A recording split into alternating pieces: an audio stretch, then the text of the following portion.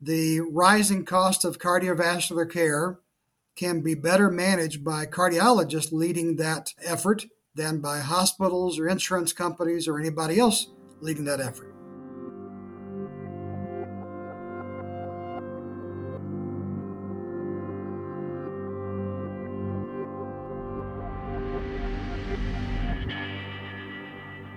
Welcome to The Core, a podcast series brought to you by CorVista Health, pioneering digital health to transform the way cardiovascular diseases are diagnosed. Please welcome today's host, Scott Berger, CorVista's Executive Vice President and Chief Commercial Officer. Please join me for an interesting discussion with Tim Attebery, an expert and leader in healthcare and cardiology. Tim previously served as the CEO of the American College of Cardiology and MedAxiom. Tim is now the CEO of Cardiovascular Associates of America, which is known as CVA USA. We have an in-depth discussion around transforming the diagnosis and care for patients with cardiovascular disease. Tim, it is so great to see you, and thanks for taking the time. Welcome to The Core. Happy to have you here. It's great to be here. Great to see you again, Scott. Likewise. So, Tim, you're currently the CEO of CVA USA. Congratulations on the leadership role. I'm sure things are extremely busy for you. Tell me a little bit about what you're doing currently with CVA USA. Yeah, so CVA USA, which is my abbreviation for Cardiovascular Associates of America, but we'll just call it CVA USA, is a startup company that we just launched late last year, but we're building a national network of cardiology groups under one umbrella, CVA USA. Our thesis is that the rising cost of cardiovascular care can be better managed by cardiologists leading that effort than by hospitals or insurance companies or anybody else leading that effort. So there's a lot of money being spent, as we know, on cardiovascular care in the U.S. I think we all would attest that it's not always spent efficiently or generating the most value. And so the CVA USA is organizing groups, connecting groups around the country, again, under one umbrella. Our goal is to support those groups, and our tagline is empowering cardiovascular specialists to transform patient care, because we believe there are a lot of opportunities to improve patient care, quality, safety, cost, access, efficiency, and the people that should be driving that are the cardiologists, and we want to provide the cardiologists with the resources, both capital, dollars, and intellectual resources they need to transform care in their communities. And as we do that one community at a time, we'll transform care throughout the country. That's so impressive. As I think back, and some of my mentors have always said, you just have to focus on the patient. And the person who's with the patient is the physician. And the physician is going to know best how to treat and how to help that patient. And it sounds like you're focused directly with those physicians who are sitting next to the patients every day to help them with their cardiovascular care. Exactly. And as you know, I know a few cardiologists around the country. One or two, right? One or two. And I've often said, if I'm going to be in a fight, in a foxhole, bring the cardiologist in and we'll win, because they're not only great clinicians, they're entrepreneurs. They understand the macro system. They interact with patients in the acute, the chronic, the hospital, the office, the home. They have a very unique perspective on healthcare, and they're very pivotal. Obviously, if we're going to transform healthcare, cardiovascular disease has to lead the way. It absolutely does. It absolutely does. There's so many unmet needs. You know, you mentioned something. You talked a little bit about in the clinic, in the hospital, in the lab, but you also mentioned the home. And that's something that's really just started to take hold.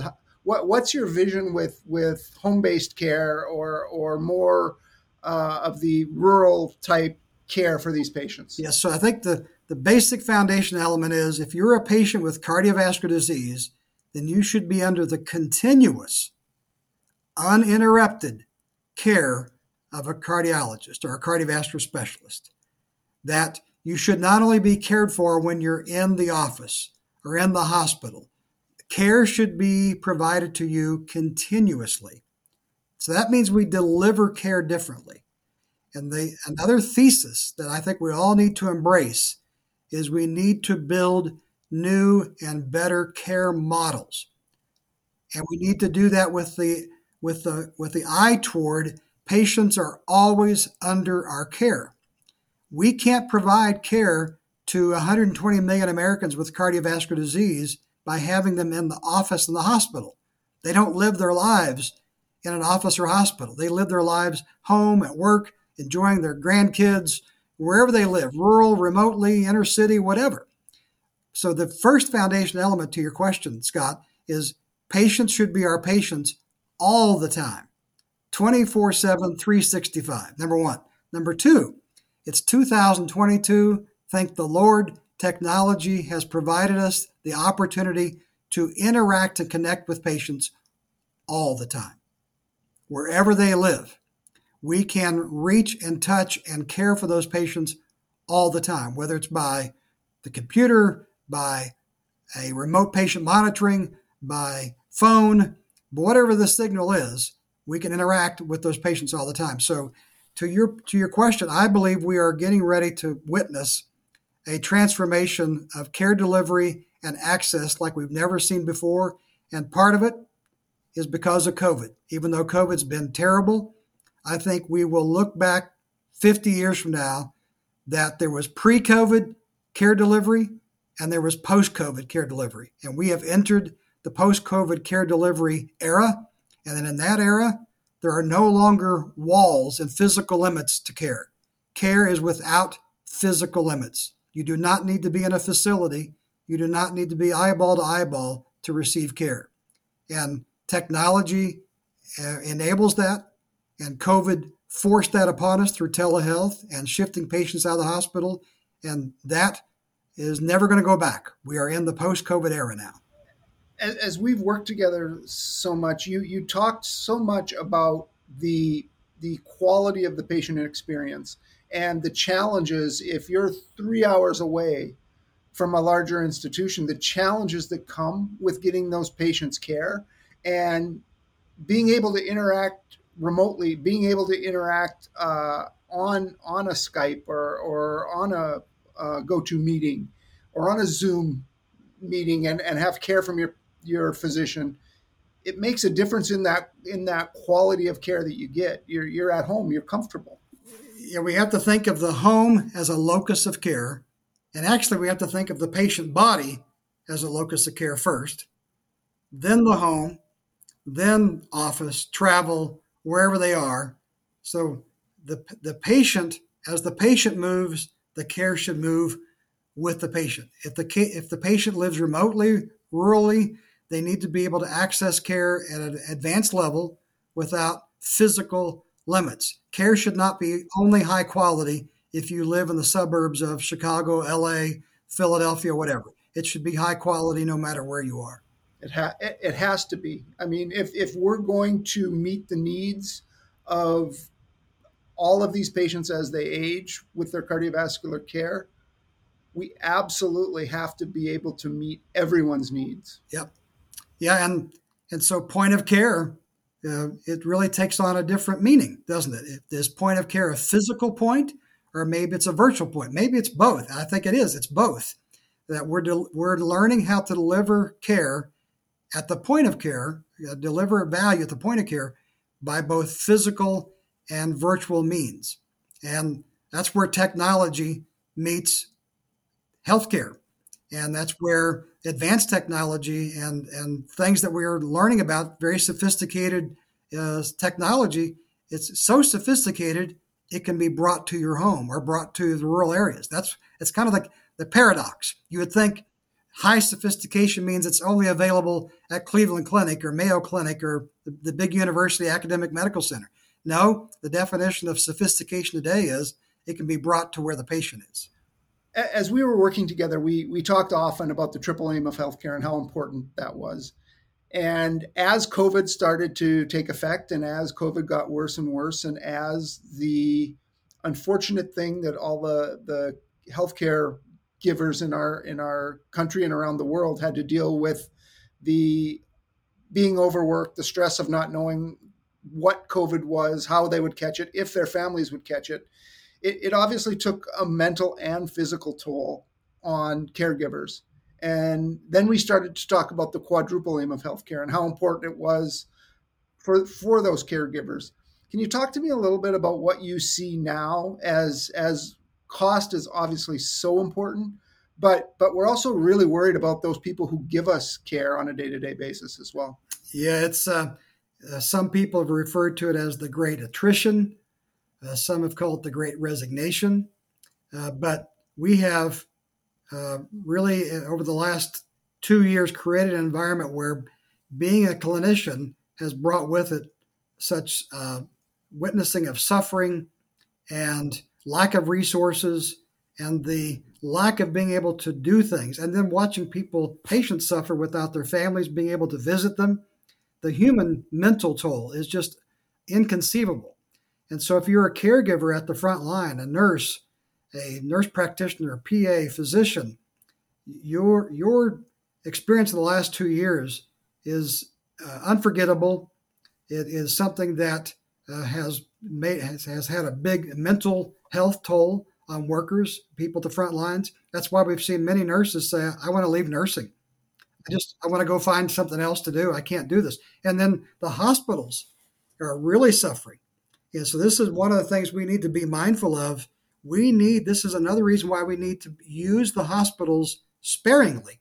They're appropriate for many types of patients, but they can't staff the beds that they have license for. They can't do it. There's patients that are waiting in the ED called ED boarding. They're waiting to get taken to a bed. Yeah, so the impact of COVID has been on this fourth item of the quadruple aim, clinician well-being. The clinician well-being has suffered, and we need to think any solution we have that can relieve some of the burden, mental burden, physical burden, intellectual burden, emotional burden, is going to be important because we need nurses to take care of patients. Somebody reminded me one time, the only reason somebody is in a hospital, a short-term acute care hospital, by definition, is they need 24/7 nursing care, not 24/7 physician care, 24/7 nursing care.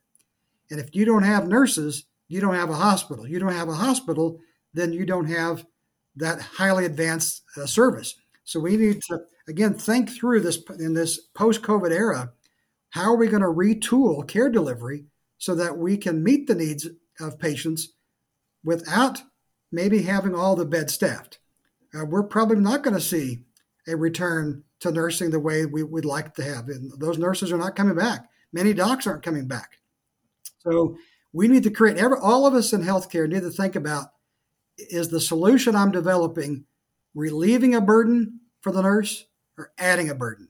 Is it relieving a burden for the doc or adding a burden? Because anything that adds a burden, it's not going to be incorporated into the workflow. They don't have the time. They're already under pressure. It's such a fascinating topic, and it's so hard to think about. I mean, when we were in the thick of COVID and it was early, no one knew what was going on. I talked to some of my physician friends, and I'm sure you had this multiple times that I did, but they were scared to go home. They didn't know if they could give it to their families. They didn't know how they were catching it or what was going to go on. And it's bad enough when you're looking this scary scenario as somebody who's taken an oath to serve patients to go in and fight this all day long. But then to have to go home and worry about your family, it was a traumatic time in our lives. And we're going to be dealing with this for a long time because, like you said, a lot of physicians and a lot of nurses are saying, I cannot do this anymore. Yep. I'm just burned out. Yeah, that's the human toll. And those of us who are in healthcare at any level, whether we're operating a healthcare facility or supporting one, we need to consider what can we do to create a better environment that will provide clinician well-being, that will provide some relief, that will provide a better way for that individual to take care of the patients in front of them. And let's face it, even the best of run hospitals before COVID didn't have the best of environments for their staff to work in. There were resource issues, there were workflow issues, whatever. And now we put the entire American healthcare system under a giant stress test called COVID-19. And we've found the weak spots, and there were many. And we're going to have to go back and look at this kind of in a post hoc way and say, all right, what can we learn from better preparing ourselves in the future, but also what can we learn from the environment? What can we learn from the human aspect? And the human aspect, as we know, if you don't take that into consideration, that's why the quadruple aim is so important. You can improve quality, lower cost, and improve the patient experience, the triple aim, if you've got clinicians who are walking off the field. And no one to care for those patients. Exactly. So, Tim, we often look at new technologies, and as your role at the ACC, you've seen new technologies come into the marketplace and add value to patients' lives time and time again. And here at CorVista, we're obviously focused on bringing a new technology to the market that we think can help in cardiovascular care. As you've been working on CVA USA, it's interesting to see now with the aging population and the challenges we've seen within hospitals that we're starting to see private equity groups and investors get involved in the actual care side of things. Is that something you thought you'd see routinely?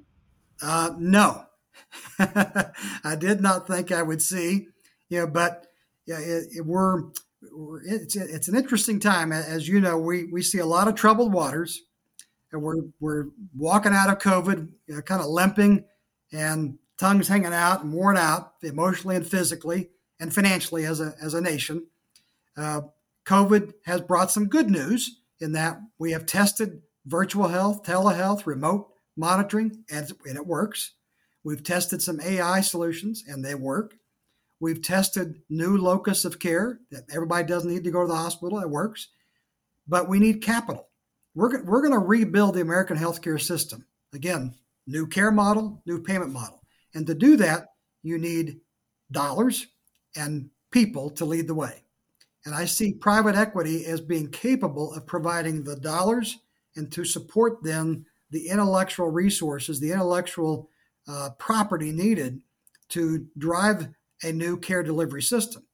And I think we are in that era where COVID has created an opportunity for us to rethink and reshape care. And new technologies need to be weighed against their ability, again, to improve reach, to improve outcomes, and to lower cost, and do all of that without adding that burden on the clinicians. Yeah, so I think that's the filter. If you can provide a solution that improves quality, that improves the clinician's ability to identify a disease state and manage it, and it lowers the overall cost of care, the patient experience is made better, and the clinicians feel like they've got something they never had in their hand before that will make a difference, that is the quadruple aim that you've just brought together. That's not the trifecta, that's the quadfecta. And that's what we need today. It's just always so great to talk to you, because I always try to put myself in the patient's shoes and what we can do for the patient, but you're so heartfelt and well thought out about exactly what needs to be done to make the patient more comfortable in their care, get the best care, and have the most successful system around caring for that patient. It's always great to hear all the things you have to say about that. We've talked a little bit about the quadruple aim and the challenges that the healthcare system and the healthcare givers have had to go through with COVID. Do you have any feedback on what's happened with the emergency departments as we've been dealing with COVID and some of the strains and challenges that they've seen? Any experiences with that? Well, they're the front door of the hospital, so yeah, they have suffered significantly, because in two ways. That's the entry point for these patients with symptoms. If the rest of the house is full, or maybe it's full because we don't have the nurses to staff all the beds, I know from my experience where the patients stay. They stay in the ED. And the ED then becomes a nursing unit. It becomes a critical care unit. It becomes an ICU on top of everything else happening. So the toll on the EDs has been even higher than the toll on the rest of the hospital. Yeah, so it's an intensity level that it's just hard to imagine when you have patients that need to be in a hospital bed that can't be in that bed because the bed's got other patients, or that bed's available, but there's no nurse for that bed. So you're a nurse in the emergency room, and you're doing the best you can to take care of more patients than what you should be taking care of because of the overwhelming demand. And ED boarding, if anybody does a little research, they would find that ED boarding is a problem all across the country. And the longer you spend in an ED as a patient, the less likely it is you will have a good outcome of your interaction, because that is just not the place you want to stay long term. The nurses are already stretched. The resources are stretched. They can't give her the same attention. As good as they are, you ask one human being to take care of 12 patients in an ED, they can't do it. Especially, not only are they dealing with the chaos of people coming in, then they're supposed to take care of patients in beds. I couldn't imagine the stress level. Yeah, it's just bad. It's a bad combination. But again, these are people that they don't want to turn anybody away. They have a sense of obligation to take care of patients. But again, we've spent a lot of time in healthcare banking on the good intentions and of healthcare workers, and they've reached VMAX. They're beyond VMAX. We can't ask them to do anything more. We're done.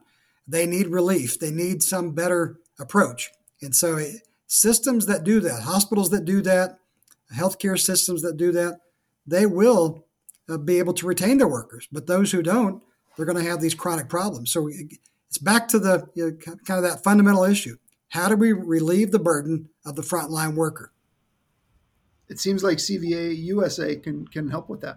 Well, we're going to have to help with that. If we don't do that, then we failed the system. We failed our partners. How do you see emergency department care changing then with all of these stresses that have seemingly almost broken what's happening?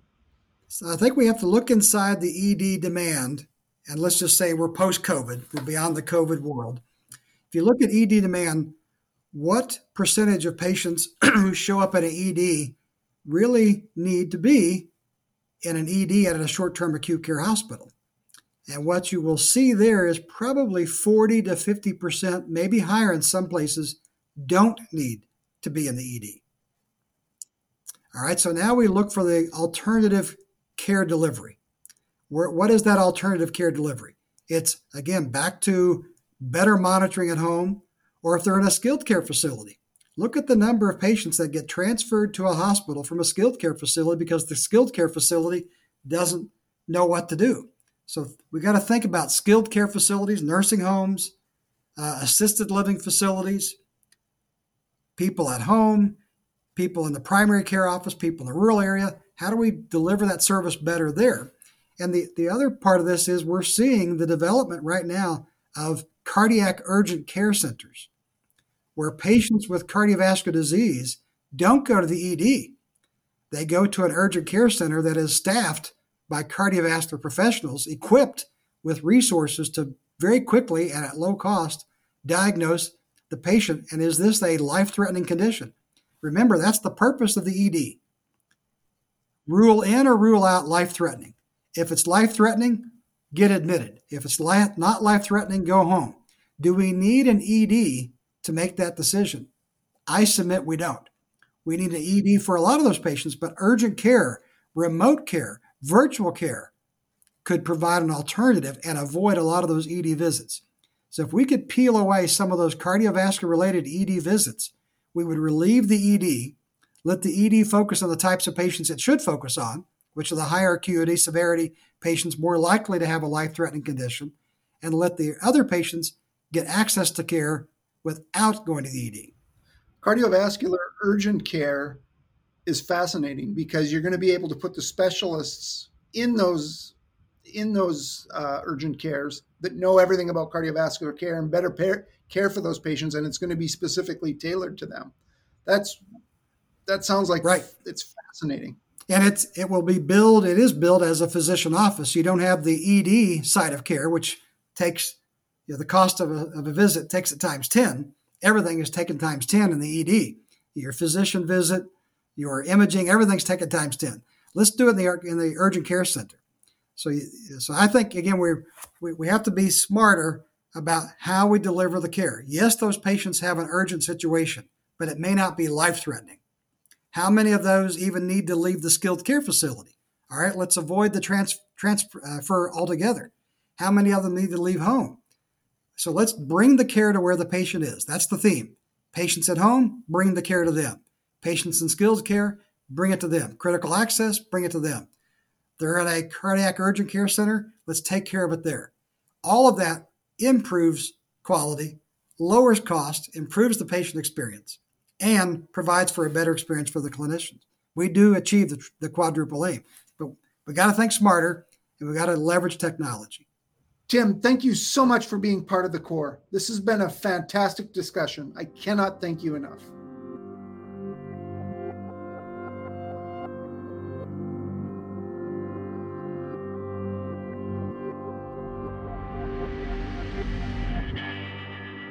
To learn more or listen to more episodes of The Core, please visit us at CorVista.com. Please note, the CorVista system is an investigational device limited by federal law to investigational use and is not available for commercial distribution.